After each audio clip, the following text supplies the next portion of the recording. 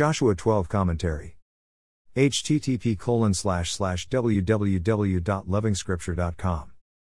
Chapter 11 closed with the following statement: So Joshua took the entire land, just as the Lord had directed Moses, and he gave it as an inheritance to Israel according to their tribal divisions. Then the land had rest from war. Now chapter 12 gives us details of the land. Each defeated king is representing a portion of land. The scripture takes the trouble of telling us the extent of land that each defeated king occupied.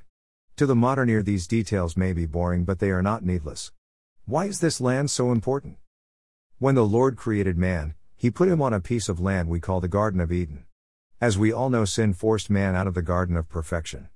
The Bible has one main actor in the Lord. He is working constantly through difficulties of unfaithfulness in order to return man to the original piece of land. The conquest of Canaan under the command of the commander of the armies of the Lord gives us a visual and shadow understanding of this effort. Chapters 11 and 12 can therefore be celebrated as key moments in the storyline of the Bible. The Lord has achieved his purposes. The perfection of the Lord is such that there is no need for another boardroom decision on anything.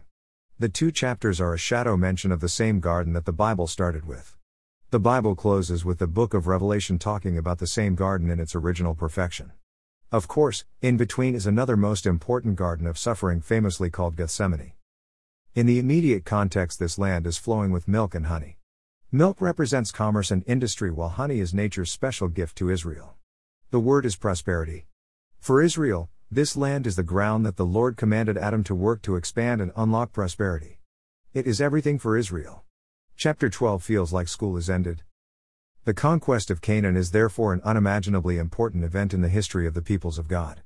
The saint remembers these words, "I am going there to prepare a place for you." The promise remains, and the conquest is salvation.